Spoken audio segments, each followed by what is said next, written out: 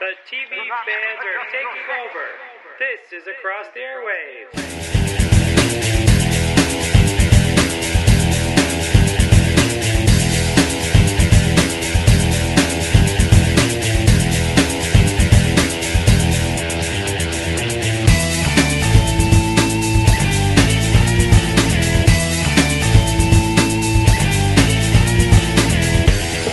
Hi everyone, and welcome to another episode of Across the Airwaves, a podcast dedicated to giving weekly TV show episode reviews, along with news and opinions on the entertainment industry. I'm Dan Schmidt, your host, and with me is a guy who loves to party with James Earl Jones, my co-host. Hey everybody, it's Nico, and welcome to Across the Airwaves. On this week's episode, we continue to cover the spring 2014 TV season with in-depth discussions on the following with Andy and Nico, then Intelligence, Supernatural, Psych, and Revolution, plus our sitcom section, including a special 200th episode of How I Met Your Mother, Community, and The Big Bang Theory. Then we're going to dive right into the rundown section with our thoughts on Justified, Elementary, Enlisted, and Starz pirate drama Black Sails, and maybe even a few more things. Nice. It's very exciting. And with that, we're going to go into news with Nico, with some very shocking and sad news for the acting industry.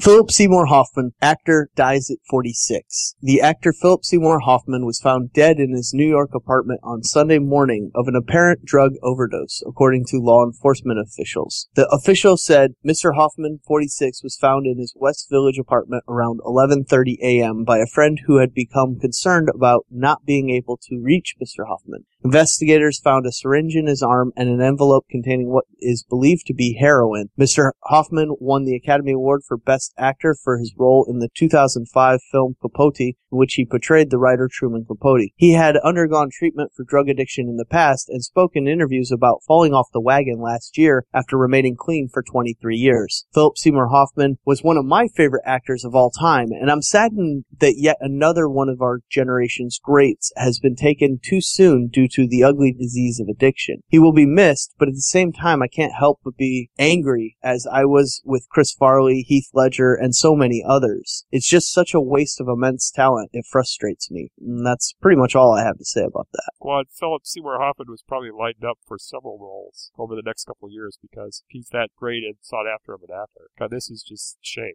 Yeah, along those lines, Philip Seymour Hoffman only had 1 week of shooting left on The Hunger Games Mockingjay Part 2. Oscar winner Philip Seymour Hoffman's death this week has cast a cloud of uncertainty over how his untimely passing might affect a number of his upcoming projects, including the two-part finale of The Hunger Games. Hoffman joined the franchise's head game maker Plutarch Havensby in last year's blockbuster The Hunger Games Catching Fire. The Hollywood Reporter claims Hoffman had completed his work for Part 1 and had only 7 days remaining to shoot on The Hunger Games Mockingjay Part 2. Sources say the film's scheduled release date of November 21st, 2014 and November 20th, 2015, respectively, will not be affected by Hoffman's death, just in case those without a heart were worried that this amazing actor's untimely death would affect their precious films in some way. Less uncertain is the fate of the upcoming Showtime comedy series Happy-ish, in which Hoffman played the lead. It's not certain how much of the show had actually been completed, whether Showtime will recast the lead or scrap the series entirely now. In addition to Mockingjay, Hoffman's posthumous releases will include God's Pocket and A Most Wanted Man. Like Dan said,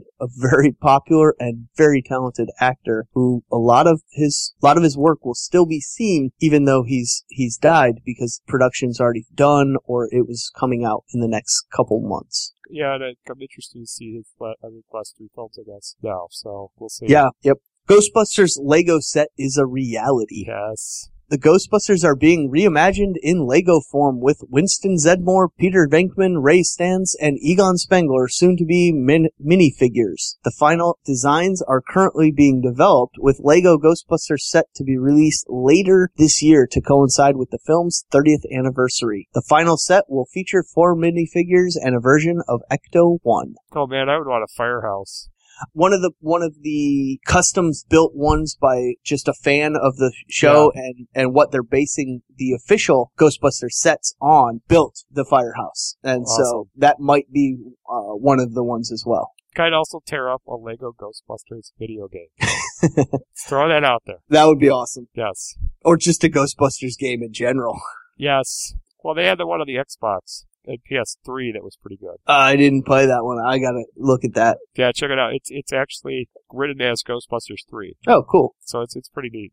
Sharknado sequel casting news. Oh, Sharknado stars Ian Ziering and Tara Reid are heading back into the eye of the storm. The pair have signed on to reprise their respective roles as Finn and April in Sci-Fi's impending sequel, Sharknado 2, the second one. What a great title. I know. The follow-up, which will be set in New York City, starts shooting in February. It's so bad but great.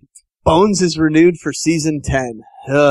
Fox has officially renewed the veteran crime procedural for a 10th season. Kevin Riley, chairman of entertainment for Fox, hinted during the recent Television Critics Association writers' winter press tour that a renewal was likely to happen, and now it has happened. So it sounds like this was decided a while ago, and the network was just waiting to announce it until the details were finalized. There's no indication that season 10 will be the show's last, but it's widely considered by people in the biz, technical term there, to be the end of the road for Booth and Brennan. Thank goodness. This 9th season should have been it, but at least it looks like 10 will be the final. Talk about limping to the finish line. Yeah, absolutely. Friday night, please? Tell me it's going to be on Friday night. No, it got moved to Monday night. It's going to reprise its night on Monday. Apparently, it's doing well on Friday, and they figured, why not give it back its Monday night? They got better shows on Monday night now. You would think. Some Sleepy Hollow news. John Noble and Lindy Greenwood made series regular for season 2. Two of the locals in Sleepy Hollow will see increased screen time in season 2, as John Noble and Lindy Greenwood are both being promoted from recurring to series regulars. Coming off of his acclaimed work on another Fox genre series, Fringe, Noble appeared in 3 season 1 episodes as Henry Parrish, while Greenwood, who was simultaneously wrapping up her role on Nikita, was a frequent presence, appearing in 10 of the 13 episodes as Jenny Mills. The season 1 finale made it clear Parrish would play a big role in the future events, while Jenny's fate was more ambiguous. Sleepy Hollow was one of this fall's success stories and the first new network series to get a renewal, after just 3 episodes had aired, in fact. The season 2 order is again for 13 episodes, though Fox chairman of entertainment Kevin Riley recently noted, "We may do a few more, there's not a magic number." Riley noted that because of the early renewal and shorter seasons, Sleepy Hollow will actually be back in production for season 2 in March, months ahead of most fall series, which typically don't begin filming new seasons until midsummer. Good news for this great new show. I think if they add more episodes, I would like to see like 16. I don't want to see a full-out 22, 23. Oh, no, absolutely not. It was going to be a few more, so maybe from 13 to 15. Like the following. Because Fox has really got it right with doing this. Yeah. Because they're going to do Sleepy Hollow like this. They're going to do the following, and then maybe subsequent more seasons of 24 if the new return works. Right. And I think it's smart to do it this way with 12 episodes. And in the case of the 24 series, I think that may revitalize that show. Yeah, maybe. Because the problem with the 24-hour clock was it was too many filler episodes to fulfill that. So now that they went down to 12, I think it's going to be a much more fast-paced show that do quite better. So kudos to Sleepy Hollow for proving the Fox that this works. In our final news item, Doctor Who news. You can take a look at Peter Capaldi as the 12th Doctor. Production on Doctor Who Series 8 is underway in Cardiff, and this week the BBC has unveiled the first look at Peter Capaldi as the 12th Doctor, as well as one of he and companion Clara Oswald, played by Jenna Coleman, on set. Capaldi can be seen in the costume that will define his time as the 12th Time Lord, the BBC said in a press release. Sporting a dark blue Crombie coat with a red lining, dark blue trousers, a white shirt, as well as black Doc Marten shoes, the look was created by Doctor Who costume designer Howard Burden. Really, this is a visual story, so check out this at the link in the ACC feed or visit our Facebook page for a look at the 12th Doctor in his new full costume. And that's the news with Nico for this week. All right. So I guess now we're going to bring Andy into the party, correct? Yeah, we're going to kick things off this week with Andy again, and we're going to talk about the following episode for Joe.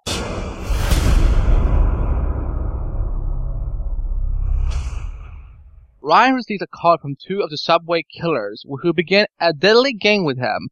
Meanwhile, Joe's cover identity is at risk when a local revenant realizes who he is. This week's episode for Joe didn't exactly ramp up the tension. Instead, it acted mostly as a more elaborated on version of the season premiere. often relying on the same thrills that were introduced last week. Now, I'm not really complaining about that. I was just expecting maybe a continuation or more kills and something bigger this week. Now, the biggest difference for this week was that Joe was now a full part of the story, hiding out down in Arkansas with the town prostitute, another follower, played by Carrie Preston, working on his awful southern drawl. God, that was bad. But at least they were aware of how bad it was and made a joke about it, because it was bad. He was also developing a sort of simple life surrogate family with her and her daughter Mandy. That was until the local reverend recognized Joe, despite his burly beard, from a TV news footage, and then things got complicated. Like Stabadoo complicated. However, instead of the show having Joe act immediately malicious, they put him through an existential ringer. Which seems silly since any and all attempts to give Joe depth and layers this late in the series is a bit laughable. Here it came off as a stalling tactic, as Joe both demanded the Reverend to help him find redemption, even though he scoffed at his earlier attempt to pray with him, and just ended up killing him in the end anyhow. So the biggest twist to come out of all of this, though, was the fact that Joe didn't wind up calling the New York number at the end, signifying that he's not ready to return to his old life just yet, even though he was willing to kill the Reverend. Andy, were you interested in Joe's existential crisis, or did you find it merely a stalling tactic like I did? Were you glad that they included Joe more in this week's episode?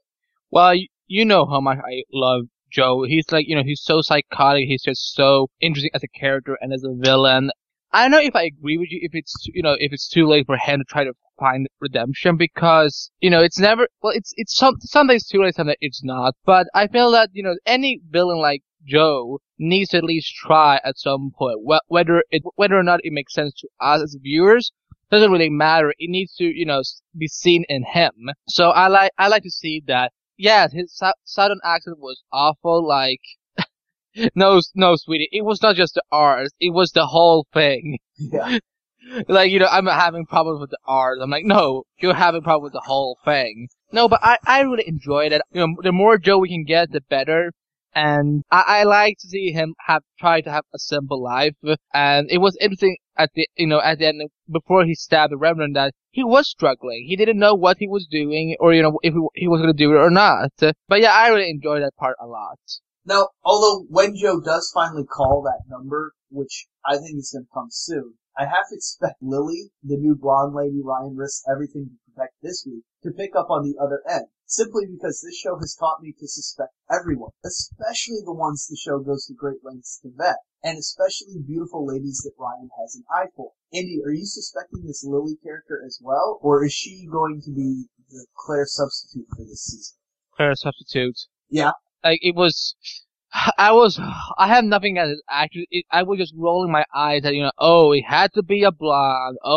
She has to look almost like Claire. She has some similarities to the actress who played Claire. I'm like, Ryan, you silly head, you can't comprehend love right now. You're messed up, whether or not you're gonna confess that, like, you're more messed up than Batman is. This is not the show I want to have a love relationship in. I don't feel it's necessary, to be honest. So you didn't suspect her at all, or? No, it's. Okay. So I don't see her. You're pretty solid that she's gonna be the love interest and she's not gonna betray him. Okay. I like that idea. I'm just so in tune with the show, or trained by the show to suspect everyone, that me alarm too. bells were going off in my head saying, don't trust her. She's a bad guy. And did you get nervous when Ryan was talking to the FBI agent at the gala, whatever it was, saying, that, we have, asking how many of you are there, and so on, we have two suspects and so on. Yeah, like I said, I suspect everyone, so that's what this show has done to me. It's done that to all of us. Like, it should not be called the following, it should be called the paranoids. Yeah. Okay. I harped on Joe's southern drawl and how bad it was, and how I didn't really like that aspect of the show, but I do like Joe's relationship with Mandy. I'm not sure why he's becoming semi-nurturing around her when she's almost the age of the girls he used to brutally murder,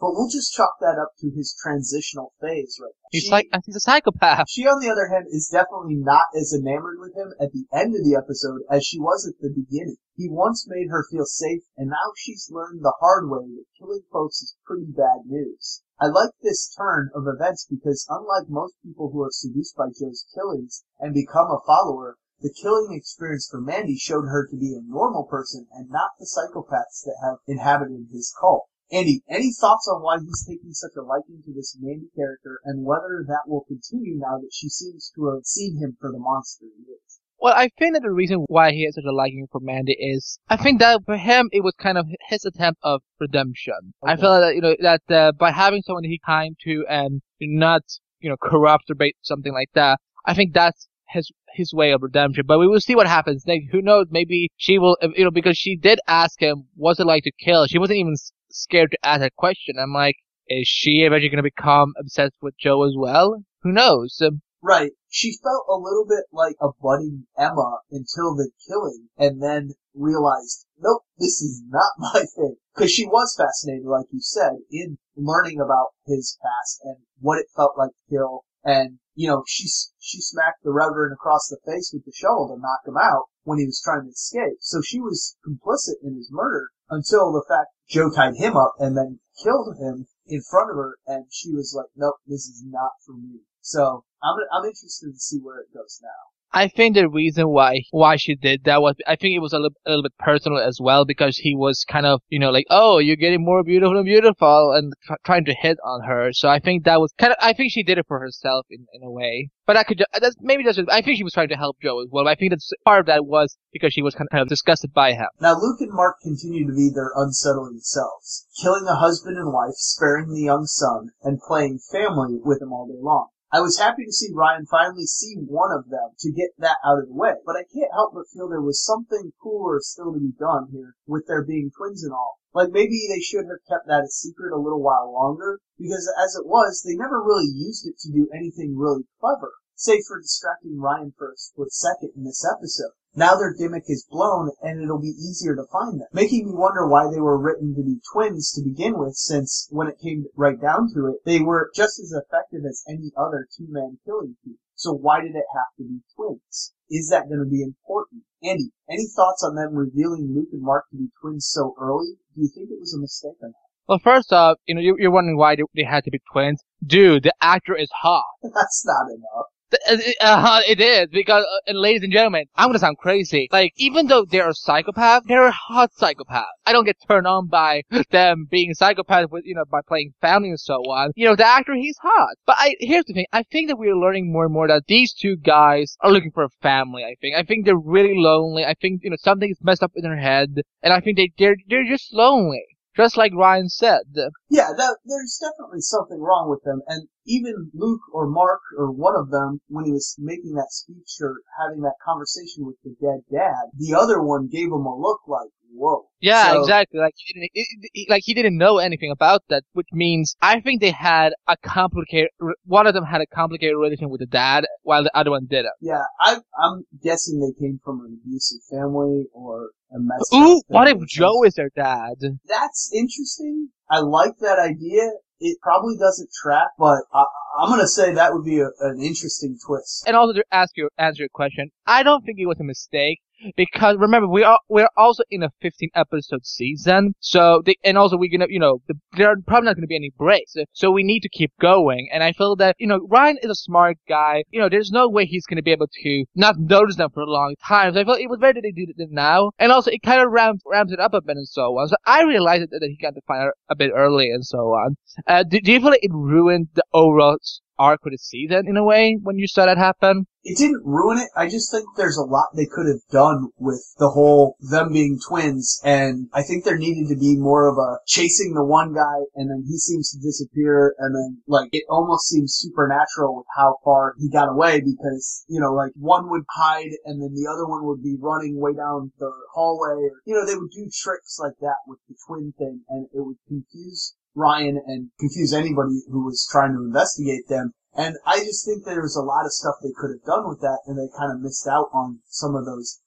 They could have, but the thing is, like, we've done this before, when we have the hero chasing a villain, and then, finding out there's two of them, there's a cat and mouse game, basically, where he thinks he's going nuts, seeing two of them, then, people are gonna start thinking he's losing his mind and so on, and yada, yada, yada. So I think, that's been done, so I think that's why the writers decided not to do that, because, people already think Ryan has lost it anyway. So I feel, there's no reason why to give people more reason to think he is. Sure. By having him playing cat and mouse, basically, with the twins. Yeah, I think it just, if they were going to reveal it in this episode like they did, I think it needed to raise the stakes, and I think they should have put Ryan in more peril in doing so. I think it should have been like, they almost were able to kill him because it was two of them, and he only expected one. And the fight they had was fine, but it wasn't enough, in my opinion, to be the reveal that there are two of them. I don't know. I wanted more out of that reveal. The one issue I had with the fight scene was when he shot, was it Luke or Mark? I think it was Luke. It just looked, really yeah, exactly. It just looked so clumsy when he got shot. Yeah, that's true. That was, we've seen better scenes when people get shot in a better way. Like, that just looked clumsy to me. But, I'm sorry about the detail. Let's move on to the last point. Alright, well, that's all the time we have for this week. This episode for Joe felt like a bit of an unnecessary come down after the season premiere, because the season premiere was so great. Despite the fact that Joe returning should have made it feel more vital. It was by no means a bad episode, and had plenty of action and story movement. I was just so amped last week that this week's didn't seem to be able to keep me as excited. By the way, if you actually call 917-829-4091 from the show, it's pretty awesome, and Joe Carroll himself has a special message for you, so go ahead and try that. What? Great work by the promotions department. You're kidding me. You're kidding. No. Is there? Oh my god, we need to finish it right. I want to call that number. I didn't know. Yeah. Absolutely. Gotta call that number. There's a real creepy little message from Joe. It's fun. Okay. Anyway, we'll be back next week for a discussion on the following episode entitled Trust Me. Talk to you guys then. Part 2 then. Alright, thanks Andy for joining me again this season to discuss the following. Now Dan will take over as we discuss this week's episode of Intelligence. That's right, folks, I'm back. We're going to discuss the intelligence episode that seems to be taking the show another notch, and that's the episode Secrets of the Secret Service.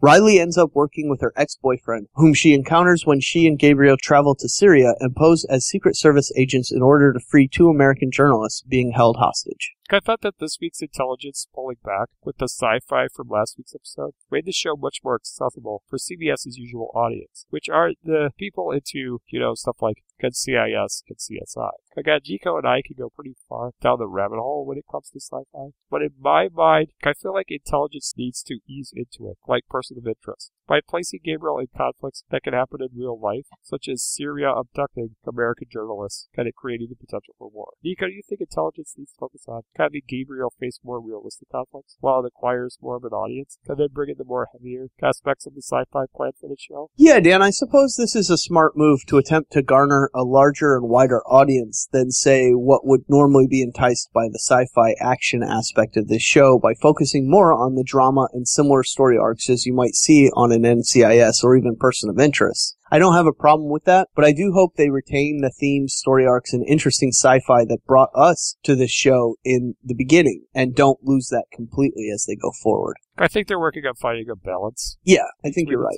I don't know why I'm so leery about the show going too overboard with sci-fi. I don't know if it's because it's CBS, but I don't think of CBS as sci-fi, as a sci-fi network. I expect something like this more so on like an NBC or a CW show.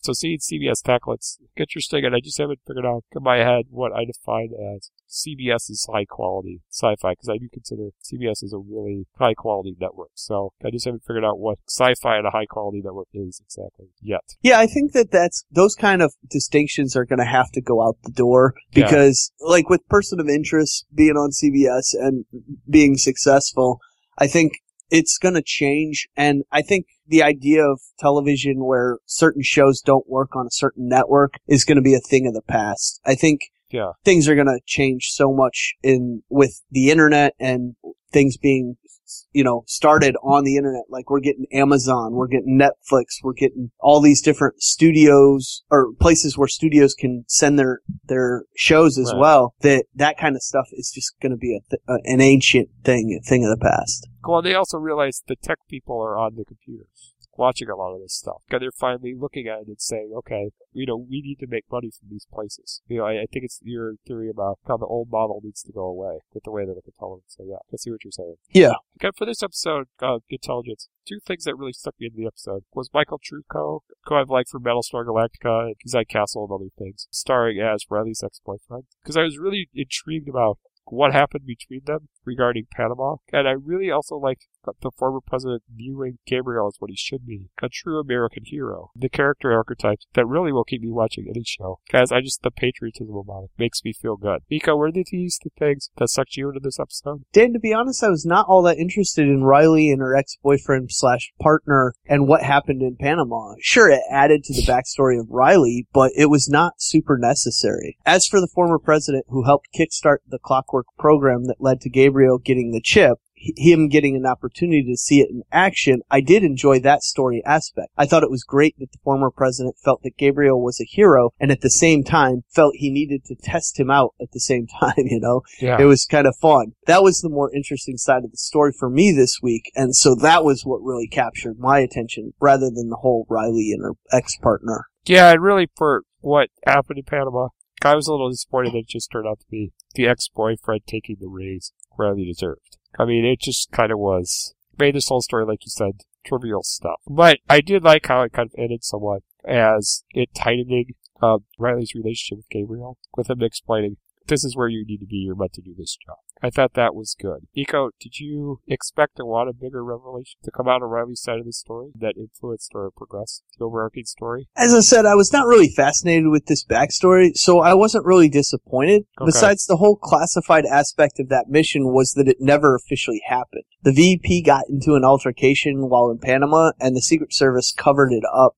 That was what was so secretive about the mission. So, yeah, not all that secretive, the fact that it was classified is why her partner was able to take all the credit and the promotion, because it was classified, so nobody really was looking into it other than the higher-ups at the Secret Service. So he screwed her. It wasn't really all that secret, except for that the VP got into some altercation while in Panama, and the Secret Service had to cover it up so that there was no scandal. Okay, you don't think the VP or the altercation is going to come back in any way? I think only in a positive way. I think the VP maybe will find out what happened, or, maybe hear that Riley had been canned or demoted because, and he knew what really happened, and he's like, why is this going on, or something of that nature. And that he gets involved, and then it causes problems because she's in this new secret assignment with Gabriel, and it'll be a positive thing in the end, though. Okay, I feel you on that. I gotcha. Okay, there were also really two big twists in the episode to keep us interested. As in the reporters Gabriel was set to save actually means CIA agents. The one Gabriel saved being on a wet operation to kill the scientists Clockwork thought they needed to extradite. Nico, these twists obviously weren't as shocking or surprising as something we'd expect from a person of interest episode, or a good castle mystery, but did they keep your focus while watching this episode? Yeah, I thought the fact that the reporters turned out to actually be spies was a nice touch, and a somewhat unexpected surprise, even if you could have suspected it from the beginning. But the operative continuing her mission to kill the scientists, even on the exfiltration flight, was not something I saw coming, so I was surprised by that. I agree. Okay, and really, finally with this episode, I'm just loving the standoff that's going on between the veteran TV actors, Mark Hellenberg as the head of Clockwork, and Lance Rick as the head of the CIA. Because it really updates the old 80s RoboCop debate of what makes a weapon better, man or a machine, to the standards of modern-day America. And in the fight to maintain his free will amongst this debate, I foresee that we will see the former president from this episode return in the future as an ally to Gabriel, citing that it's who Gabriel is that makes him America's best weapon, not the government controlling the chip within his head. Nico, are you entertained by the clash between the CIA and Clockwork? as well as the actors that are spearheading. Also, do you think Gabriel's free will is going to be put on the table for political or bureaucratic debates, forcing him to seek out help? Yeah, Dan, I am intrigued by this clash between the CIA and Clockwork, and think that it will be the major clash of season 1 and beyond if this show gets that far. Right. I think ultimately the story will come to the conflict of the government, i.e. the CIA, feeling that Gabriel has become unmanageable and will try to force Clockwork to shut down his chip. They will somehow convince the president that he has become a terrorist or a danger of becoming a danger to the United States because he is too powerful and they are no longer able to control him. That's where I think you're correct in that the former president will step in and be an ally to Gabriel and help ensure he's not shut down or locked in a Faraday cage for the rest of his life if they're not able to actually shut down the chip like the CIA wants. His humanity, I think, will ultimately be the argument for not doing this, but the CIA will want him to be a controllable machine. It's an interesting concept, and I do hope this show gets a chance to explore these story arcs.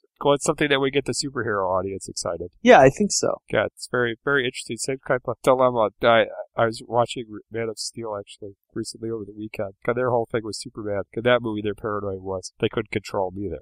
They didn't know what he was thinking. He's a superhuman. They're afraid of that. And so, intelligence is really doing a good job of hitting those threads in a very different way. Yeah. That is possible within our society. I would think someone has theorized this or worked on a way for computer chips to be fused with the human brain in some capacity. Yeah, I think it's quite a few years off still. But yeah, right, I think that people are working on it. The contact lens thing that was the week before, where she had the computer data and a contact lens. Yep. I know that's something that's getting worked on. Sure. I don't know how far along it is, but the thought is out there. So this was a decent episode. CBS is saying the next episode of Intelligence coming this Monday is going to be the one you need to see where it hits its stride. But I think for the first 4 episodes, it's doing so far so good. Okay. Do you agree? Yeah, I'm just worried that the ratings have not been strong enough that this show is on, CBS is such a powerhouse network that low ratings will get a show canceled very quickly. Well, the other problem with Intelligence is I think it's going up against the Blacklist, which established itself as a big new show.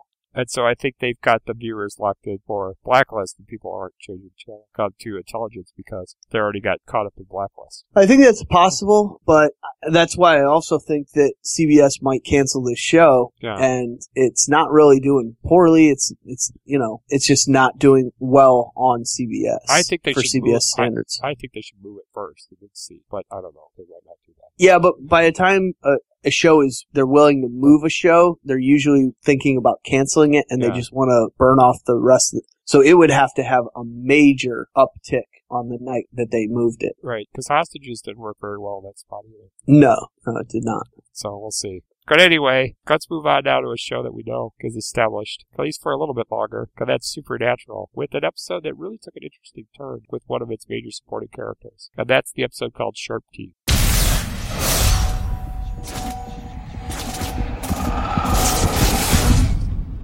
Garth ends up in the hospital, and Sam and Dee go to find out what happened. However, when they arrive, Garth goes on the run, and the Winchesters are surprised to discover what really happened. Wait a minute, Garth has become a werewolf? God is married? I certainly didn't see that one coming. Nico, were you surprised by this turn of events? Okay, Garth's story? Did you think it worked for his character? Yeah, completely surprised. Yeah. And to be honest, not really all that thrilled by this turn of events. I always thought Garth was a little strange, but definitely in a good way. I'm not sure turning him into a werewolf or lycanthrope, if you're being PC, was the best course of action. It essentially ends his tenure on the show because not many hunters would look the other way, the way Sam and Dean did this week, and most that would are not exactly going to work with a werewolf. That being said, it was an alright episode. Yeah, and I think this was the end for DJ Qualls. I don't know if we're going to be seeing Garth again. Yeah, I don't think so. Because we barely got any episodes with him at the end of last season. And they kept making up excuses, and I think they just got tired of it, so let's write them out. But they're running out of people to restart the Men of Letters with, though. So Right. I don't know how that's going to work.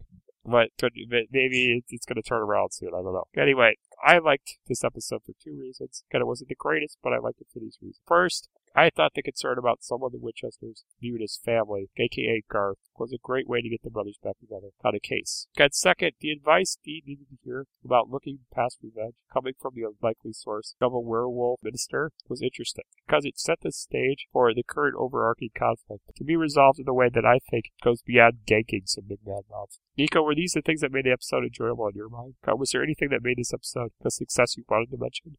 I think the werewolf minister was a success in this episode, and Garth was his goofy self, so that was enjoyable as well. But as I said, turning Garth into a werewolf was not the way I would have gone. Sure, it forced Sam and Dean to reevaluate their situation and focus on what exactly makes up their family, and if they could accept a former family member that has turned monster, sort of. That sort of made them reevaluate why they were fighting or what was going on between them. These were interesting things to dive into, and they did it well enough. It just was not what I was expecting. So did Garth turning into the werewolf kind of take you out of the episode? Yeah. Okay. So they had you, and then he's like, I'm a werewolf. You're like, I'm God. Okay. Yeah. I mean, I was able to enjoy it, but it was enough to be like, I don't know if this is the way things should be going. But it wasn't a show killer thing for you, though. Well, very few things would be a show killer at this point in the 9th season. Maybe the death of one of the brothers. Yeah. For a stupid reason. Yeah. But, Well, they've kind of done that before and then fixed it. Okay. Yeah, but I never felt like it was a bad way things had Right. gone. There was always movement in the story. I mean, if they just decided that one of the two brothers didn't want to be part of the show anymore, and they just killed him in kind of a terrible way, I would not want to watch the show anymore. Moving forward, this episode was set up to go one of two ways. With Garth's werewolf combat being what he claimed them to be, a family and safe, or the danger that Dean tried to weed out. Ultimately, they went with the middle of the road on this debate between Dean and Garth, because the minister's wife broke away from the combat, believing that werewolves should rule over the humans instead of coexisting with them. And I was kind of glad it went this way, because Garth losing his newfound wife or family, I think just would have been too dark for his character. Kind of would have went even farther than the surprise of him being a werewolf. Do you agree on that, Nico? Yeah, Dan, I'm glad it went sort of the middle of the road way this week as well. If Garth had lost everything and become a hunter werewolf, it would not have been as successful. Rather, his wife and father-in-law surviving gave him that semi-happy ending that we hope for Sam and Dean at the end of their run on this show. So it was kind of the best way to wrap up this maybe less successful story arc for Garth. Now, when I wrote this script here, it was kind of almost immediately after I watched the episode. And now looking what I got here, I kind of want to step back a little bit on this. I did say that I was slightly disappointed that Garth didn't get the opportunity to werewolf out, got his wayward stepmother-in-law, could save his wife. And I mean, I don't know about that. It might have been just too ridiculous or dark, even if he had done that. I would have liked Garth to get the opportunity to be the hero, but I don't know if werewolfing out would have been the way to do it, because we don't think of Garth as a vicious person, so maybe that was good that Dean got the credit to save the day. Because you think Garth should have gotten in on more with the action at the end of the episode, or? I do, absolutely. Okay. I thought that was a misstep within this story. Not having Garth save the Winchesters and rather going with Dean saving Garth and Sam was a mistake. It would have been much more satisfying and helpful to Dean accepting Garth as the same guy he was to have him save the day, just with a new challenge he has to face. If I'd been the writer this week, that's how I would have handled it. I just think... Would you have had Garth transform and just slash her to death, or... I think I would have had him transform, break out of the bonds that were keeping him take out the woman, and then be able to control the wolf and revert back to show Dean that he can handle it. That makes sense. Yeah. I mean, that's the way it needed to be handled. Now, could you have seen it where he used his werewolf powers to break out of the chains? And then killed her like a hunter? I think he would still be in wolf state. So the wolf state. But yeah, I could see him have. Okay. I don't think a werewolf can pick up a gun and shoot it. Right. I think. Well, in this episode, they didn't have everyone fully wolf out. Right. Either, which was interesting. So maybe he would have been able to control it to the point where he could have full wolf gone back to Garth and just used his claws or something to kill. That would have been interesting. Yeah. I don't know.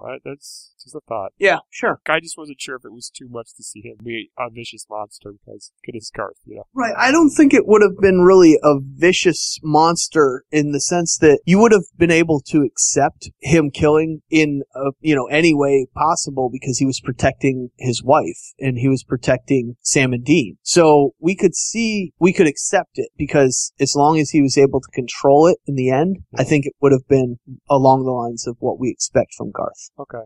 Well, with my last kind of point about Garth himself, I guess this probably will be the last time we see him. I'm just going to kind of give a love note to the character and say that one of the things really I have enjoyed about him in his appearance since Jeremy Carver has taken over is how he's almost been portrayed like the Jimmy Olsen to Dean's Superman. Guess I know Dean isn't the Boy Scout Superman is known to be, but Garth kind of idolizes him in the same way. It brings a sense of naive or innocent optimism to the otherwise dark world of Supernatural that I think inspires the Winchesters to become better.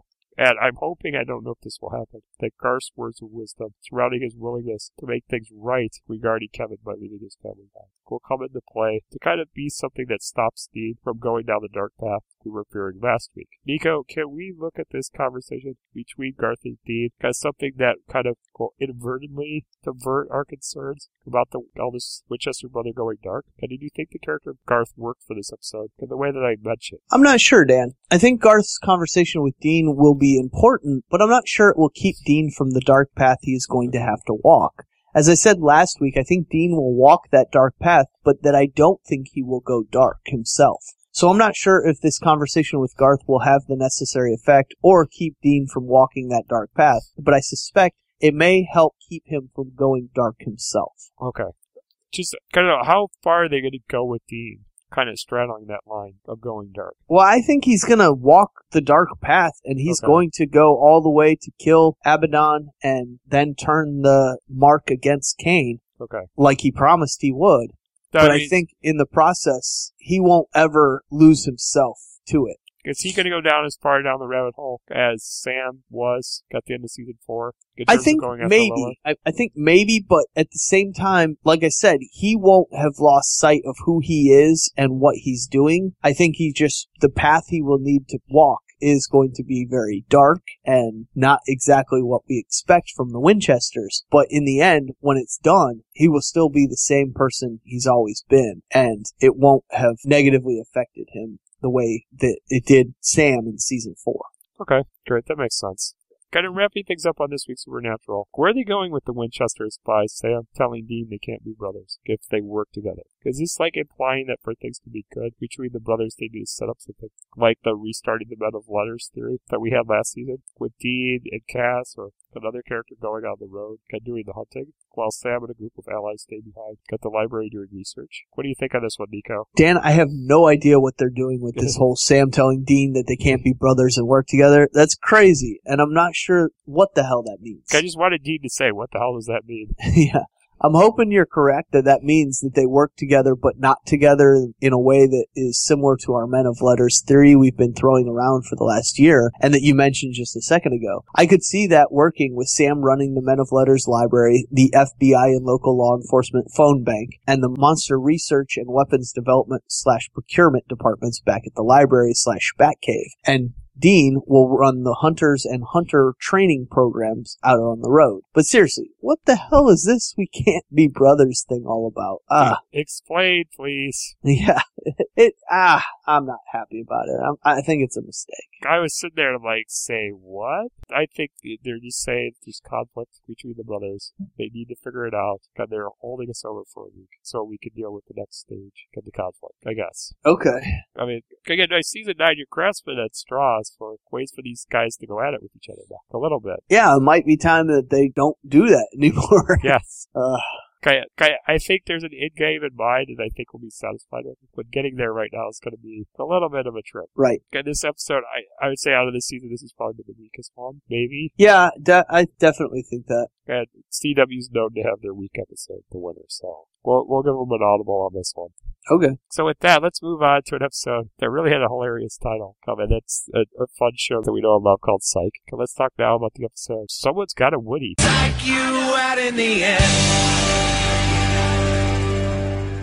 Desperate Man takes Woody hostage to prove he did not kill the victim in the morgue, and Sean, Gus, Lassiter, and Juliet try to resolve the situation peacefully. Trout, however, has other plans that may put Woody in mortal danger. Nico, what'd you think about Woody being taken hostage in the morgue by that weird foreign guy who always seems to be a shady criminal in Michael Bay movies? Did you think this scenario lived up to its potential on the laughs? You know, Dan, I didn't think that Woody's being taken hostage really lent itself to all that much humor in itself, but rather most of my enjoyment came from the random lines and pop culture references, much like most weeks. Kurt Fuller is great, but Woody's kidnapping/hostage situation just wasn't as hilarious as I had expected. So I was a little disappointed in that aspect of the show, but the rest of the episode made up for it, so I was okay. It was more things Kurt Fuller said that was funny. Yeah, absolutely. As Woody than the actual situation, yeah. And I think really my favorite part of the early stages of Woody being taken hostage was how Sean and Gus's harebrained schemes to get a part of the case kind of reminded me of a classic Looney Tunes cartoon or, a Three Stooges short, as their antics, which included the return of the half-beard disguise, kept getting them into more and more trouble, until Trout finally decided to throw them in jail, which I'm surprised didn't happen to them years ago on the series, but, whatever, psych. But Nico, did you like how the past two episodes featuring Trout, as the chief, has brought back the concept of Sean having to come up with crazy ways for the psych agency to get a case? And is it something that has allowed the writers to look fondly back on the past in a final season capacity? I like how it brought in puppies and hot dogs. But that's just me. Yeah, the past two episodes have seemed to be a fond looking back on the early seasons when Sean and Gus had to find creative ways for the psych agency to get hired onto the case. And with Trout taking over, it has seemed like they were harping back to the early years. It has been successful, but at the same time took a lot of time away from other aspects of the episode that could have been even more hilarious. So I'm glad this is probably over now that Chief Vic has to be returning soon. Right, and that's going to leave room open for, I think, conflict in Sean and Gus's relationship and some of those character overarching dilemmas that we've seen Sean face in past seasons. Sure. Like last season was very heavy with Sean character development in terms of Jules finding out a secret and whatnot. And that's kind of been missing so far this season. Right. But again, they've had an inconsistency on a reoccurring story arc with them being in London for the premiere and then doing the repeat episode of 2 weeks ago. And it's not been a consistent string of episodes. So once they get there, I think we'll get that back. So going back to this episode, ultimately it was Woody who brought Sean and Gus get on the case with grapes and cheese to save his skin. Now, what step from here was all sorts of comedy, including the hostage taker making a fool out of Lassiter, the randomness of Trout wanting to end the hostage crisis quickly so he could catch two broke girls, and how awkward Woody made the situation of Jules pretending to be his daughter by throwing in a speech about the birds and the bees. But these things happen to a guy who has so few Twitter followers. However, what made me laugh the most was Sean taking on the persona of Carlos Emilio Estevez, and Gus's rant about wanting to be the criminal instead of the corrections officer, saying it would be like white collar than only blacker. So with that, Nico, you need to tighten up, man, and share with us some of your favorite comedic moments from this week's Psych. My favorite comedic moment from this week's episode were the lines like, Sean, you know the back of my thighs are sensitive. No, why would I possibly know that? And since Wilson was murdered, he's due some good luck now. At least that's what math says. Would you please stop quoting math like it is a person? Next, you're going to tell me that math is black. Don't be ridiculous, son. Verb is black. Verb is not. Verb is black. Told you. Or Sean saying, do you have your half of the beard? Man, you know what's in the glove compartment. Those were my favorite parts of this episode. Yeah, it's camaraderie between Sean and Gus. Great stuff. Yeah, really. I mean, the lines between these two were awesome this week. And that's what really made me excited about this episode. Even though Woody had some good ones, I didn't think they ever really materialized into the good stuff we were getting out of Sean and Gus. Yeah, I mean, these two guys are great together. It is. It's been that way for 8 years and it never gets old. Yeah. Now, as for the resolution to this week's mystery, I thought it was going to end with Jules coming to protect Woody, got the hostage taker, by taking friendly fire from a trigger-happy Trout, as a means of explaining Jules' brief departure from the series, where another female detective is supposedly set to take her place. Nico, did you see this as something that could happen to remove Trout from his position as chief of the Santa Barbara Police Department? God, don't tell me that math is black. No, man. Verb is black. I actually think that idea would have been a great way to deal with Maggie Lawson's brief hiatus from the show and Mira Sorvino's appearance as the new female detective Betsy Brannigan. That's not how it all went down, and Trout got the boot anyway, but having Jules shot in the raid and that being the reason Trout got fired would have been even better, I think. The only thing is, the reason why I think they decided against it was too dark for the show. But it could have been done funny. I think so. I think it could have been pulled off funny. I don't know what they would have done exactly, but I think it would have been funny. Kind of would have set up a good plotline for Sean, I thought. Yeah, definitely. I don't know if it would be like him worrying about her safety or something, but he'd have some goofy reaction to it. He'd have to deal with that. Sure. Or maybe that would be what pushes him into proposing or wanting to be more of an adult to propose to her. I don't know. Something like that. Again, Trout didn't do something horrible, like accidentally shoot one of his police officers. But he did screw up enough to get fired. And I thought he went out of the way that poked some good fun. Got the haters of Psych by commenting that he didn't see what made Sean and Gus, Sean and Jules, a cute couple. Nico, were you surprised to see Trout go so soon? Because I felt that removing him from his mission was going to be a season-long arc where Sean would have to learn to step aside and give Lassiter the credit for once in order to return things to status quo. It does seem a little early, but at the same time, it was probably time for him to go before it got too annoying and started to affect our enjoyment of the show. Like I said a moment ago, the time it took for Sean and Gus to get hired onto the case each week took valuable time away from other hilarious bits and comedic gags. So it was about time for him to go. So I think it was a good move, but at the same time, it does seem a little bit early. Yeah. I did like the plotline of Lassiter kind of having to fight his way back to being lead detective again. Yeah, absolutely. Do you think he'll continue to have to do that, or is he just going to get his job back? No, I think that he will have to continue to do that because I think that Betsy Brannigan, when she comes in, may be made new head detective. Okay. I foresee Betsy Brannigan as a possible love interest for Gus. It'd be funny. Because the way next week's episode is set up to go, where Gus tries to take the lead on a case and he never wants to do that, makes me feel like he's trying to impress a girl. That sounds about right. I mean, it fits, and it would be that good, overarching character conflict that that's been absent this season so far. So we'll see. But as I said, before the show ends, Gus needs a girl. And that's how that goes, son. So with that, let's move on to a show that says, nanites aren't God. Yeah, we're going to talk about Revolution episode, Happy Endings.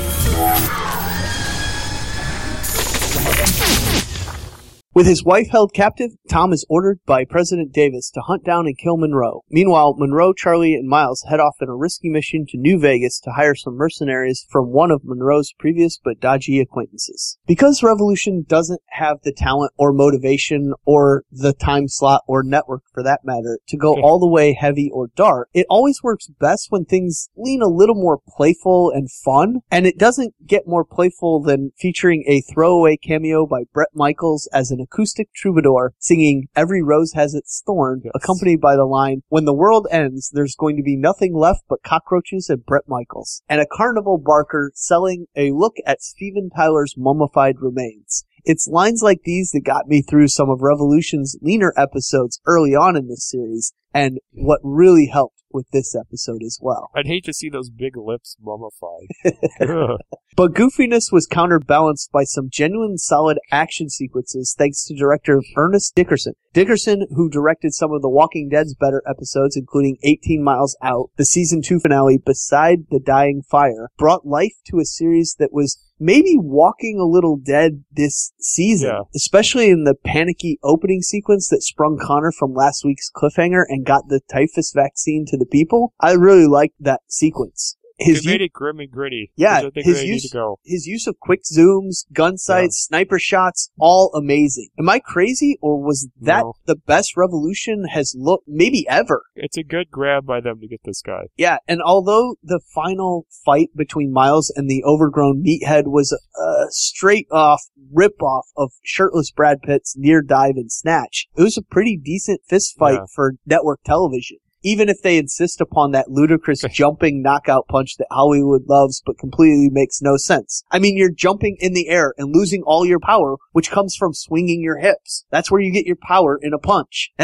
Anyway, Dan, what did you think of this episode? Was it one of the best visual episodes in your opinion as well? Well, as Chubb says, it's all in the hits. No, really, it was very, very good visual. I think getting people from Walking Dead is great for this show because it needs to have that post-apocalyptic feel. And so getting people that know how to make it look that way, can make it look well, they can throw in the action, good call to bring him in. Yeah. Ernest Dickerson. So that was great. I agree with you on that one. And also, I love them having some fun with the throwbacks to, classic rock, of course. Yeah, of course. That's trademark Kripke. You gotta love it. It gets you excited. Gets you into it. And I thought the whole thing, the sequence was stealing the money in the casino, was also shot very well. Doing the whole classic heist movie snatch and grab sequence was pretty good too. Yeah. So I thought it was very well done in that sort of heist type of shooting.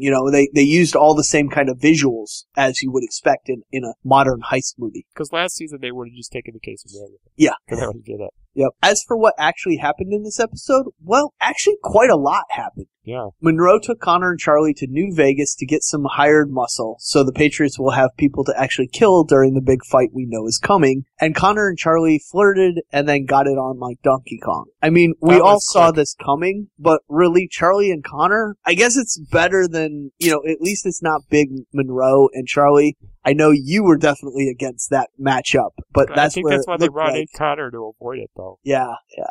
This scene was put side by side with Miles taking Rachel out on a terrible date, to which she said 20 years of foreplay is long enough, and then they bumped uglies. Now, my mom laughed at Rachel's comments, but about all I could do was groan. Dan, what are your thoughts on these Matheson women getting it on this week? Necessary or just gratuitous sex?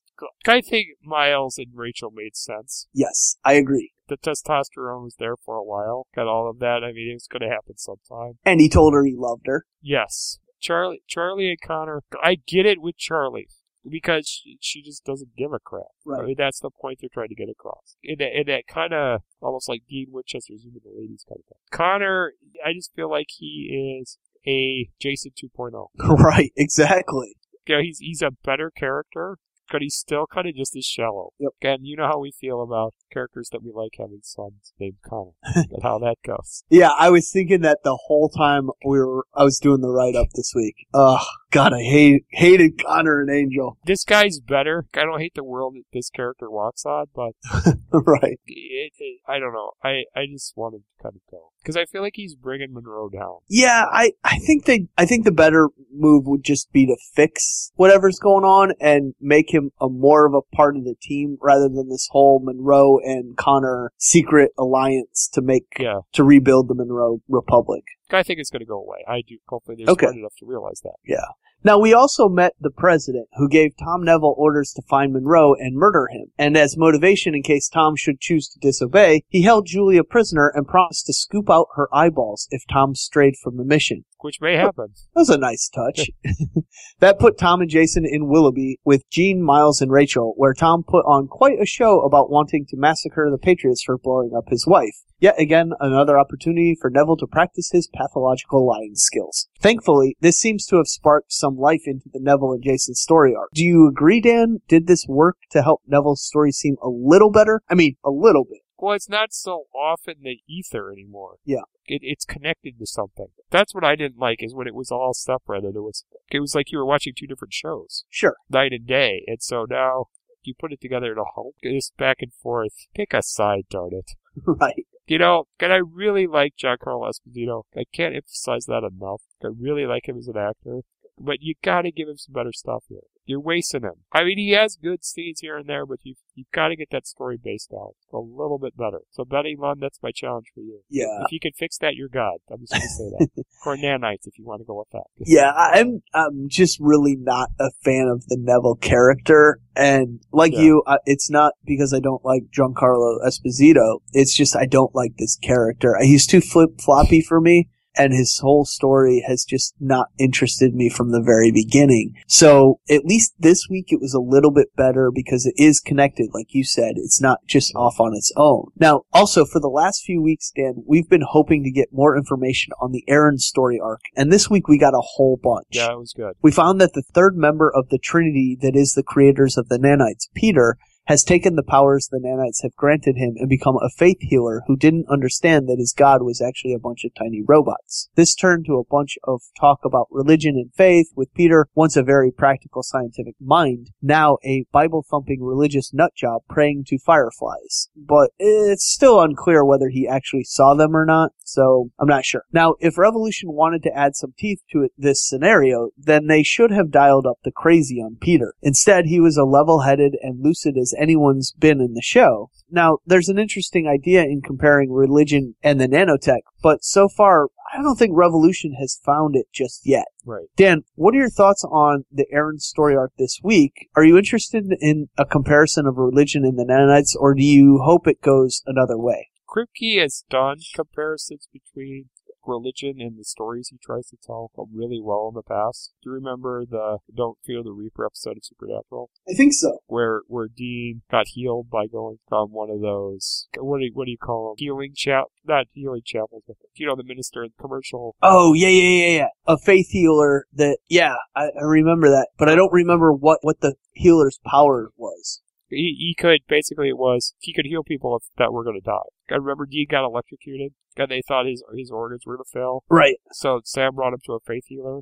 Then when he was healed, it sent a Reaper after somebody else. Oh, yeah. That episode? Yep. They handled it very well in that one. And so I'm thinking that, given some time, I think Revolution is going to do the same with this plot. Okay. I just don't think they got all the time this week because they stuffed so much up information into it. And I like that Peter is not a nut job. So we can look at it in more of a non-biased standpoint. Because we've seen their religious nut job before. Okay. That's a standard stereotype. So making Peter on the fence, I think, makes it more interesting. Okay. See, I thought that making him a nut job would have ramped it up a little bit and made it more action-y, maybe more action-packed. I think you're going to run into a character like that. I just don't know if it's Peter. Okay. So maybe it's going to be one of his followers that is so devoted to him that he becomes sort of the right-wing nut job, sort of. Because he almost seems afraid to tell the truth to the people. Yep. So Absolutely. maybe it's because he's scared of somebody. Okay. Again, I don't know if they're that smart on Revolution. Yeah, and just when you thought Revolution would make it through an episode without someone getting captured, the hour ended back in New Vegas with a kidnapping. A big diamond heist to get payment for mercenaries went sour, and Connor and Monroe were captured by New Vegas authorities. There's your cliffhanger, and we'll have to wait until the end of February to find out what happens. Based on the 500 times that this has happened before in this series, I'll take a stab at it and say that they get rescued. Maybe by Charlie and probably Monroe, Neville, Jason, and Rachel. What do you think, Dan? Yes. Yeah. Not exactly going to be new ground they're covering here, but I had to laugh because I wish that the cliffhanger should have been something with the nanites. Yeah, this is so classic old Revolution where somebody gets nabbed and they have to go and save them the next week. I thought we had another episode this week. Yeah. Okay, I mean, that's it?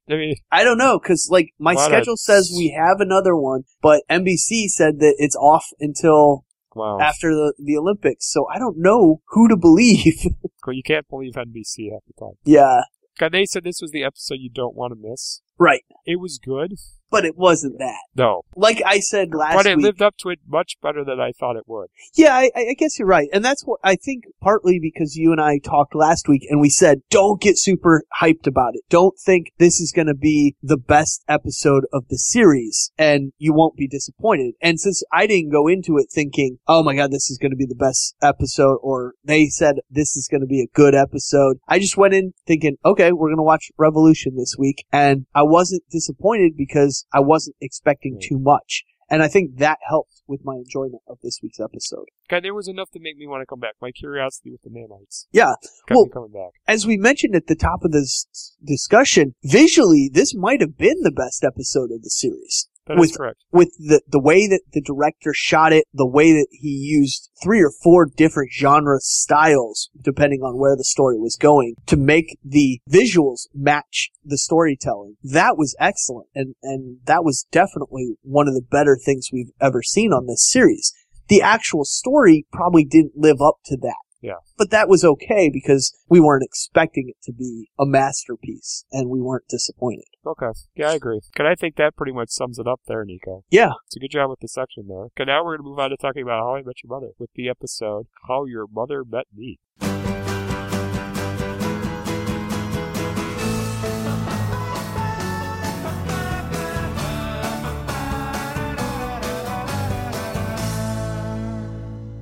Recalling what has been going on with Ted's future wife over the past 8 years before Robin and Barney's wedding weekend. Awful summary there. Awful. Awful. But after having 200 episodes to get us really behind Ted meeting the future mother-raised children, I have to commend the writers of this show for getting us really behind the mother meeting Ted in just 30 minutes. Sure, we've seen Kristen Milotti as the mother here and there throughout the season, showing us how well she gets along with Ted's friends. But beyond that, our understanding of why she is the perfect woman for Ted, or why she needs him, has been left in mystery until now. Of course, before we got into all of that, we got the must-needed explanations to Ted's near misses with meeting the mother, from her own perspective, while using the premise to reference the naked man, Ted walking into the wrong classroom on his first day as a professor, the yellow umbrella, the Arcadia story arc from 2007, Ted showing up in McLaren's in a dress, and all the other past moments that make milestone episodes like these so much fun. However, my favorite part of the episode was the reminder that How I Met Your Mother is a show that can have a lot of fun, like when you're hanging out with friends, but can also speak to us emotionally through the mother's story taking us to present day, where she turned down her boyfriend's proposal, believing her only shot at love was the man she saw as her soulmate who had passed away. Naturally, since the mother's boyfriend had stayed in Farhampton, she ends up at the same inn as Barney's wedding, feeling alone, where she plays a song on the ukulele given to her by her lost love. And who is enamored by the song on the balcony next door? None other than our man Ted Mosby. Meaning the search for the mystery singer is on, after he finds Barney. In some respects, Ted searching for the love of his life just based on hearing her voice is cliche, in a dorky Disney fairy tale kind of way, like Cinderella trying on the glass slip. But have you met Ted? Because this fits his character perfectly, and sets things up for the epic ending to Ted's love story that Robert predicted when he was about to marry Stella so many years ago. So I guess that means this episode did its job, because I am more hyped up to see how Ted answers that question of How I Met Your Mother, more so than ever before, even though it comes with a bittersweet realization that it's going to be all over. So Nico, since we've got a little bit more time with the majority of our Monday night shows not being on this week, I wanted to ask you a few more questions about this milestone 200th episode. Rather than the usual, what did you think of this week's How I Met Your Mother? And so first off, Nico, what did you think of the throwbacks to past episodes? This was easily the best part of the episode, in my opinion. I loved seeing all the near misses from the mother's perspective, and was exactly what I said they needed to do when they did finally meet her. So I'm glad that we got that this week. Really, this was brilliantly done, and the past few weeks have been so good that I'm finally remembering why we fell in love with this show in the first place, because it has been so good lately. Right. Now, did you think all these moments were worthy of the 200th episode? Was there anything you kind of felt they left out? You know, I did, but maybe I missed this one, but I thought she was supposedly at the party on the rooftop where Ted met the slutty pumpkin, and I did not see that reference in the episode this week. Maybe it was and I missed it, but that would be the one thing that was missing. But really,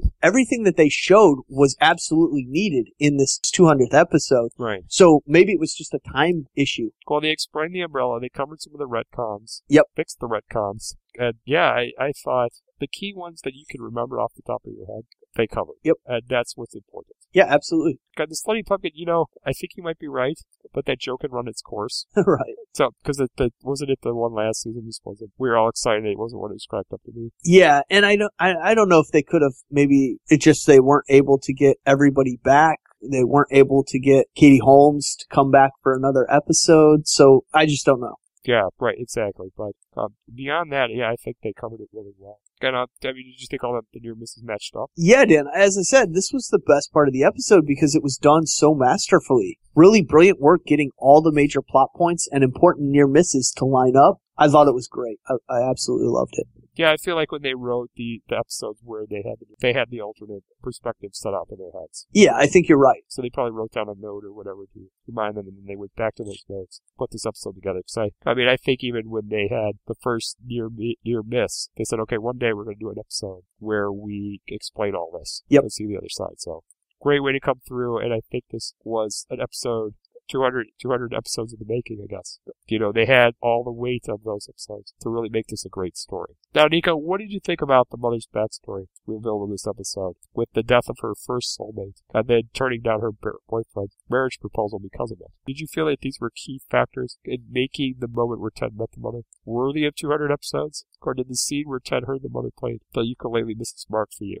Dan, many people have thought that Ted and Robin were meant to be together, and even Ted himself felt that Robin was his soulmate. The idea that the mother, too, had loved and lost and was now finally ready to move on from her first love at the same time that Ted is having to move on from Robin so that she and Barney could be happy together makes their timing and story the perfect fairy tale-like true love story that Ted expects and wants in his life. And what the show was hyped to be. Yeah, I thought it was perfect. Yeah. And the whole hearing the music and essentially falling in love even before first sight was, again, just right for a guy who believes in the one. So I think it was perfect. Best episode probably in the second 100 was this 200th episode. Oh, yes, I agree. It did everything we wanted for a 200 episode. Really lived up to the hype for it. Yeah, that was because it lived up to everything we were expecting from this episode from the mother's perspective, which I even suggested that the entire 9th season could be told that way. I'm glad that they didn't go that way and they ended up going with just this single episode, but I really thought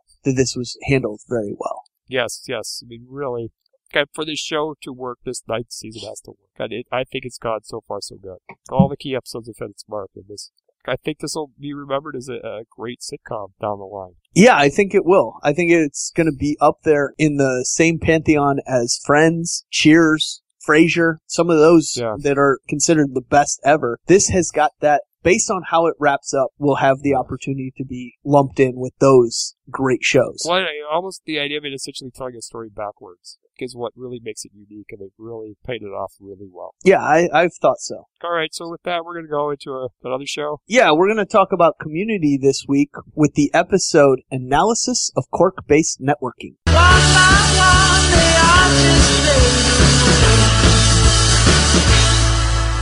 Annie and Professor Hickey prepare for the midterm test and must navigate power struggles within the custodial, IT, and parking staff. What a wonderfully random episode. This was a bit of what are they smoking in the writer's room week on Community, but in all the right ways. And it was certainly consistently funny as we followed Annie and Hickey on their guest star packed journey through Greendale. Sometimes when I'm watching Community, I'm not entirely sure I can follow all the pop culture references. I mean, pop culture is moving at a speed that I can't keep up with, and I don't think anybody can. So there was bound to come a time when Community spoofed, parodied, paid homage to something that's totally over my head. And I think Analysis of Corkboard Networking was it, because I couldn't understand WTF was going on for about half of it. I tried to connect the dots, but I came up empty. Why? Because Analysis of Corkboard Networking was just randomness. Wonderfully Community randomness, but randomness nonetheless. While Nathan Fillion was the hyped-up guest star this week,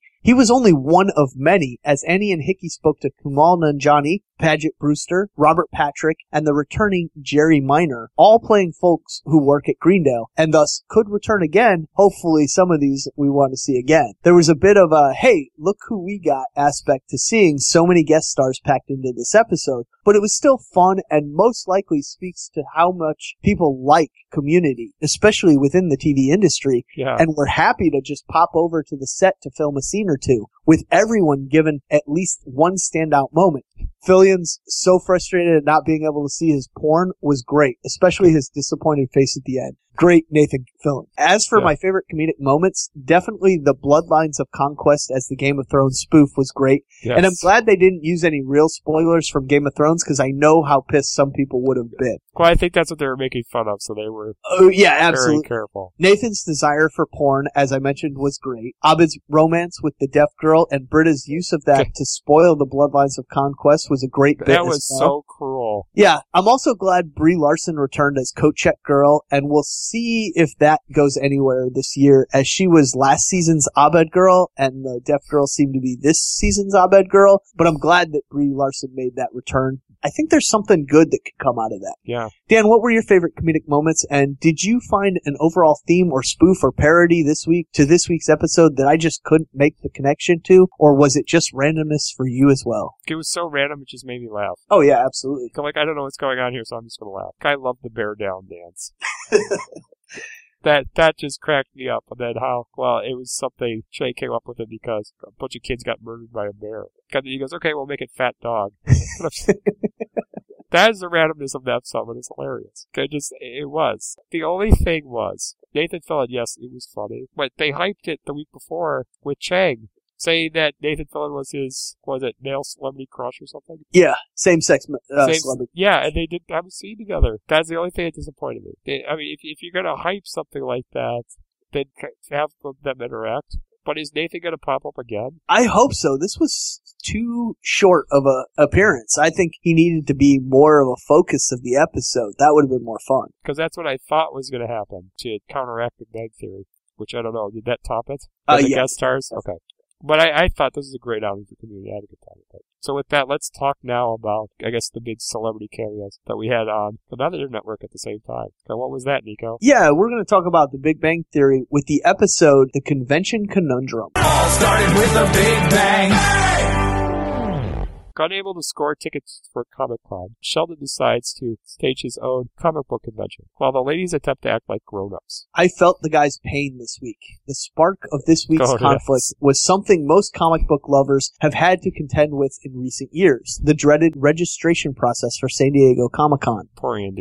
As ridiculous as it might have looked to see the four guys huddled around their laptops and shouting refresh, refresh, refresh for hours, that's pretty much dead on. San Diego Comic-Con requires a hell of a lot of effort and a fair amount of luck to score tickets to these days, and is nearly impossible if you have not previously attended and are not able to pre-order. Last year, the tickets sold out in 90 seconds. Well, technically, the queue filled up in 90 seconds, and I was shut out of buying tickets. Luckily, I'm also a San Diego Comic-Con volunteer, so I can get tickets that way. But I know these guys' pain. It's impossible for people who have not gone. Luckily, Andy's gone for quite a few years, so he can pre-register and usually gets tickets that way. As for my favorite comedic moment, it would have to be Darth Vader himself, James Earl Jones, and how much fun he had with Sheldon this week. I absolutely loved his guest appearance, and also Carrie Fisher's cameo as they ding-dong ditched her was pretty great as well. Yes. In a season packed with more than its fair share of guest stars, this was easily the most impressive accomplishment for the Big Bang crew. I also liked that he was not another in a line of guest stars to get a restraining order against Sheldon, and rather it turned out that James Earl Jones likes Star Wars as much as anyone. I also enjoyed Sheldon's exchange with Robert Downey Jr.'s agent, which was definitely amusing.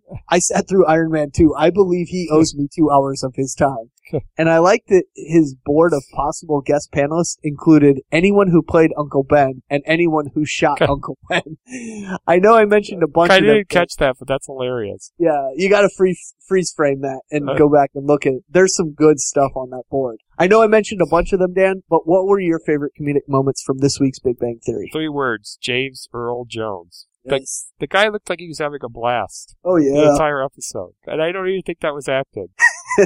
I mean, it just, oh my gosh. The karaoke scene, I just like, they got James Earl Jones on set. He's like, okay, I'll do that. I'll do this. Let's do this. You want me to do what? Yeah. Oh, yeah, I'm down. I mean, he did, and just, kind of the whole thing where you think he's going to choose Sheldon out for asking him about Star Wars, and then he's like, I love Star Wars. And I pretty much cheered when he did that. Yep, I was just like, this is great. And Carrie Fisher, the fact that they make that joke out of how everyone says she's a crazy person. Yep. That was very, very good. And really, hats off to Carrie Fisher for being a good sport about it. Yeah. Just playing along with it. It just was really cool. It's not funny, James! Then why am I laughing? Good stuff. And I hope this encourages more celebrities to go on Big Bang Theory and have fun like this.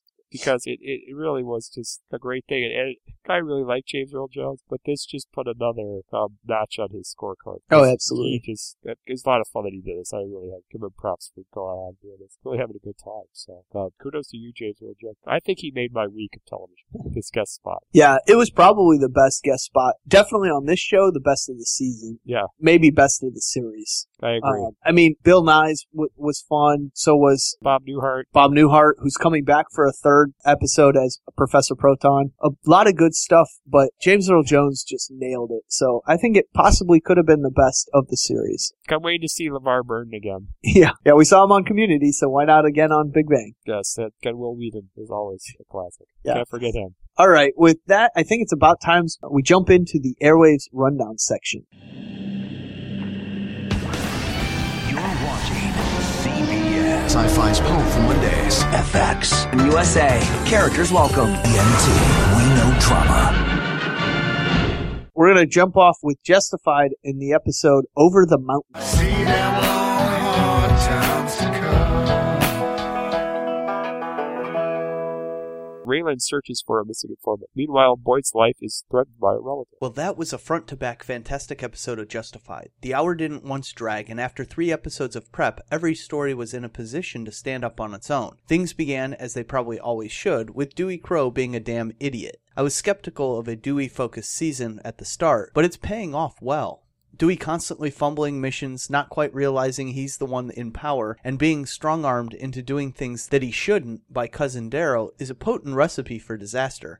But Graham Yost and company know what they're doing and are doing it well. Following Darryl's suggestion that Dewey kill Wade for skimming whorehouse profits, Dewey made up some lie about his buried treasure, and Wade, no rocket scientist himself, believed it. It takes a special kind of board-certified imbecile to be duped by Dewey, and Wade is that imbecile. Wade had just had the snot beaten out of him for stealing from Dewey the episode before, and then he goes out in the woods alone with the guy? Seriously, how dumb is he?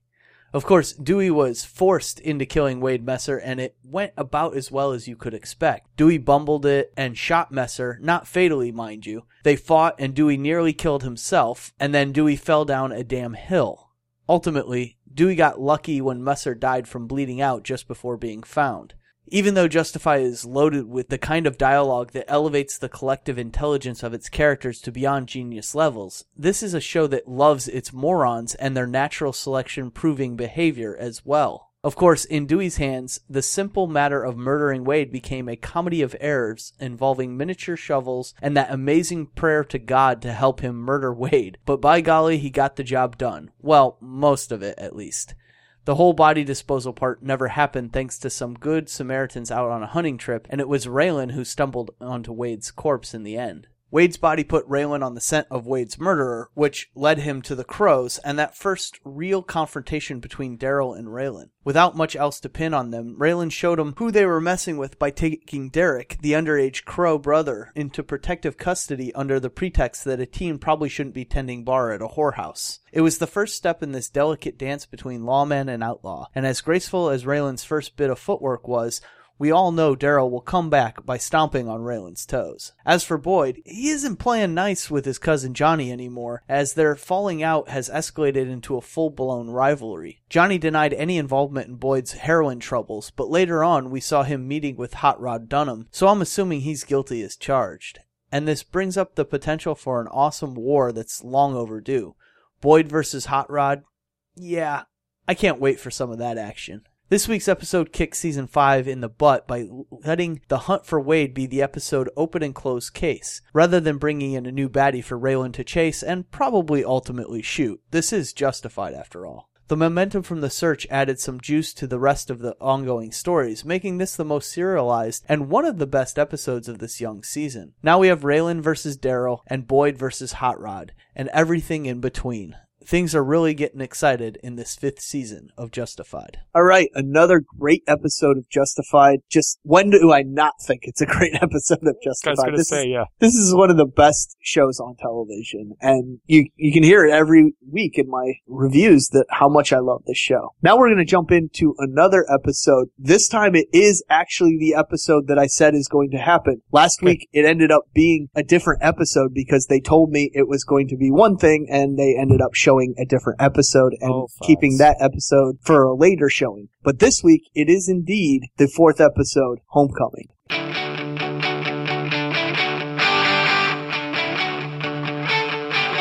In an effort to impress a woman, Derek mistakenly promises to bring her son's father home from war. Pete and Jill lead the platoon to the flag football game against the Marines.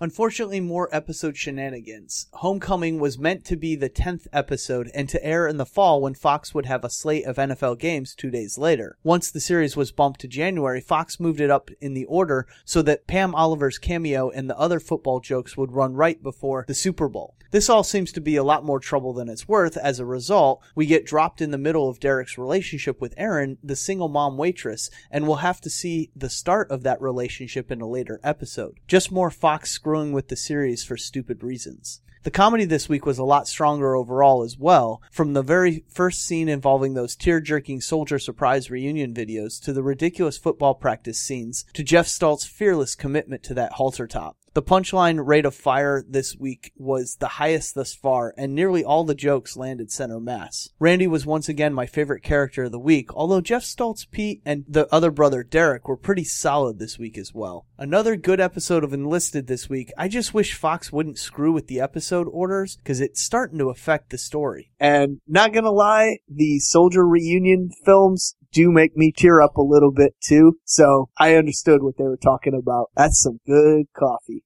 Alright, with that, it's time to talk about our last show of the week, and that is Star's new pirate show, Black Sails, with the episode 2.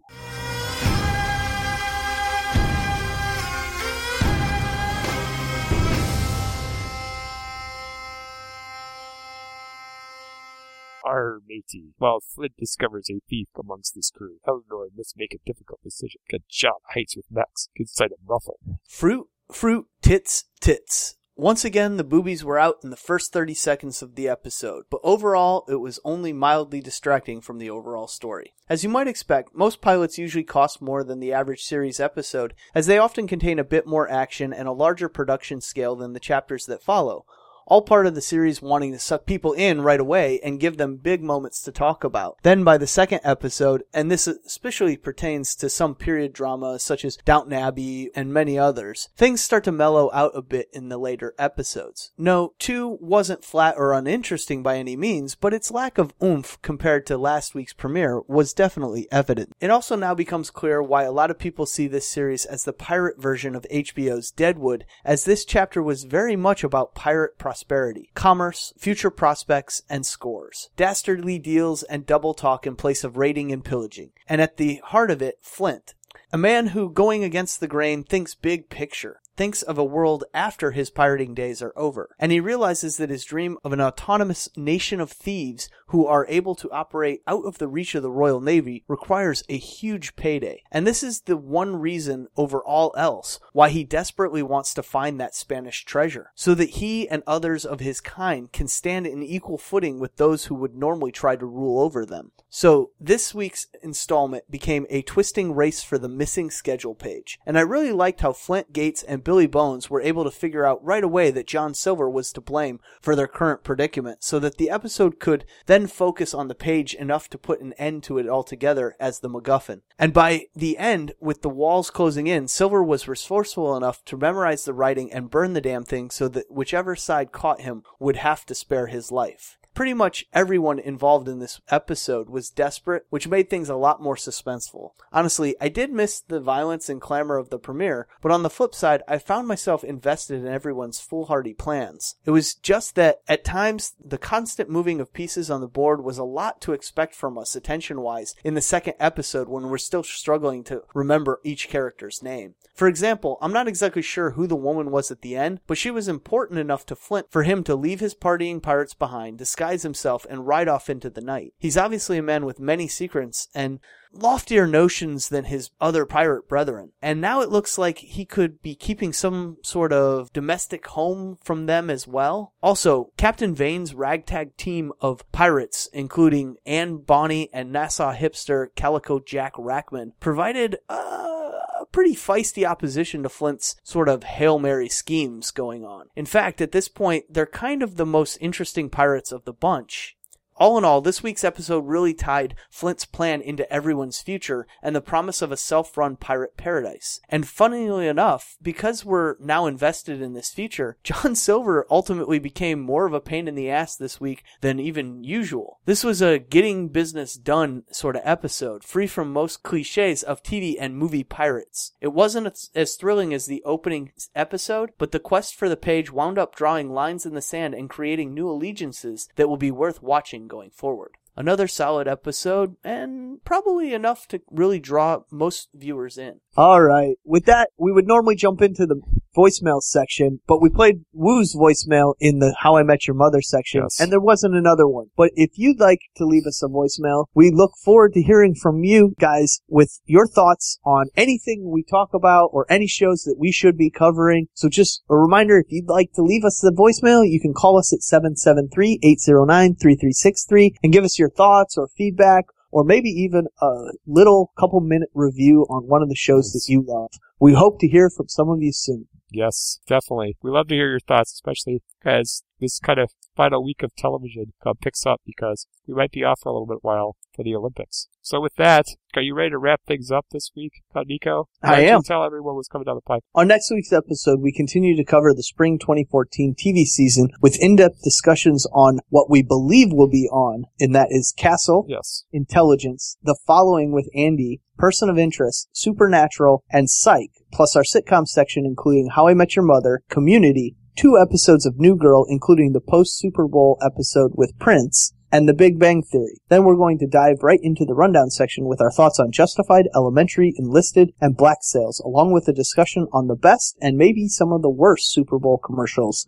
And maybe even a few more things that we forgot. Yeah. But for even more reviews and information on all our favorite shows, check out the blogs available on our website at acrosstheairwaves.com. For sure. And until our next podcast, you can check out our spin-off podcasts. We've got It's Tangent Time, and that is a podcast hosted by Michael and Woo, and it covers a variety of topics in the entertainment industry. Basically, they just pick a topic they want to talk about, and basically focus on that for an entire episode. So if you want a story, a more focused podcast on one thing, check out It's Tangent Time. Also coming back now, since Michael has returned safe and sound from his trip to Israel, is the Across the Airwaves DC Nation podcast, which covers all the imaginative content DC Comics provides for its fans. Most notably, the Forever Evil story arc that's going on now in DC Comics, as well as Smallville Season 11 comics, and coming soon, Beware the Batman, when that show supposedly comes back on in January, if that works out. So, for anything DC related, check out the DC Nation podcast. Also, we've got the Helicarrier podcast,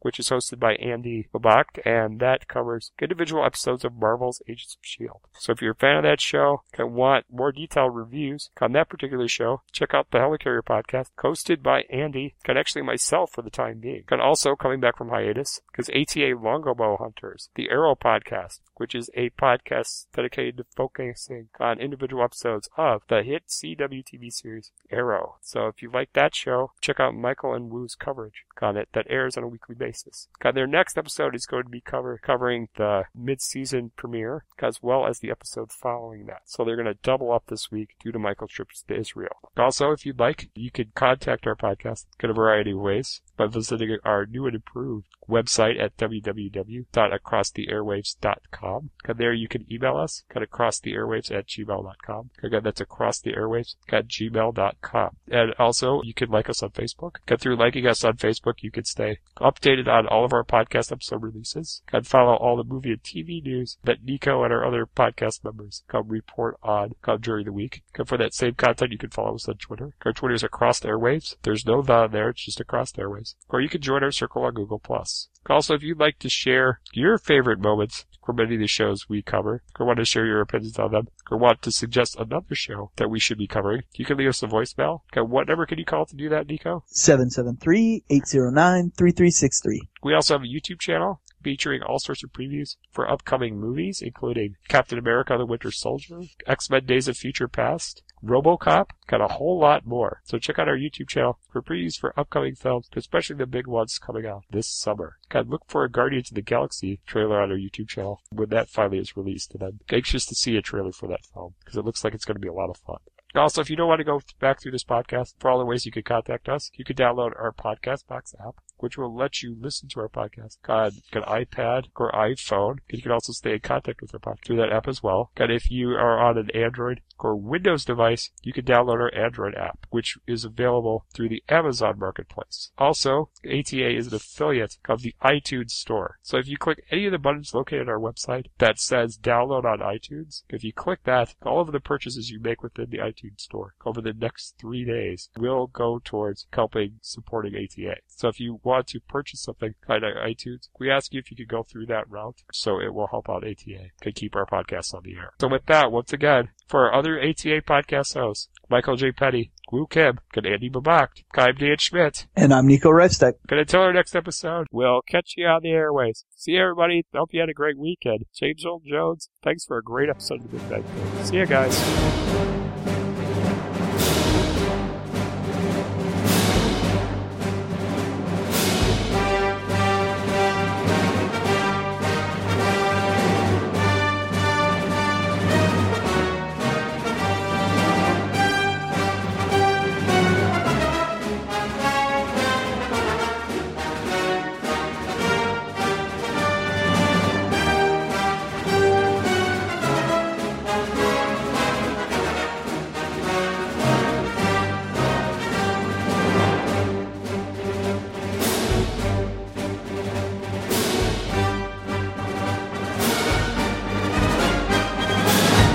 Jeffster lives, man.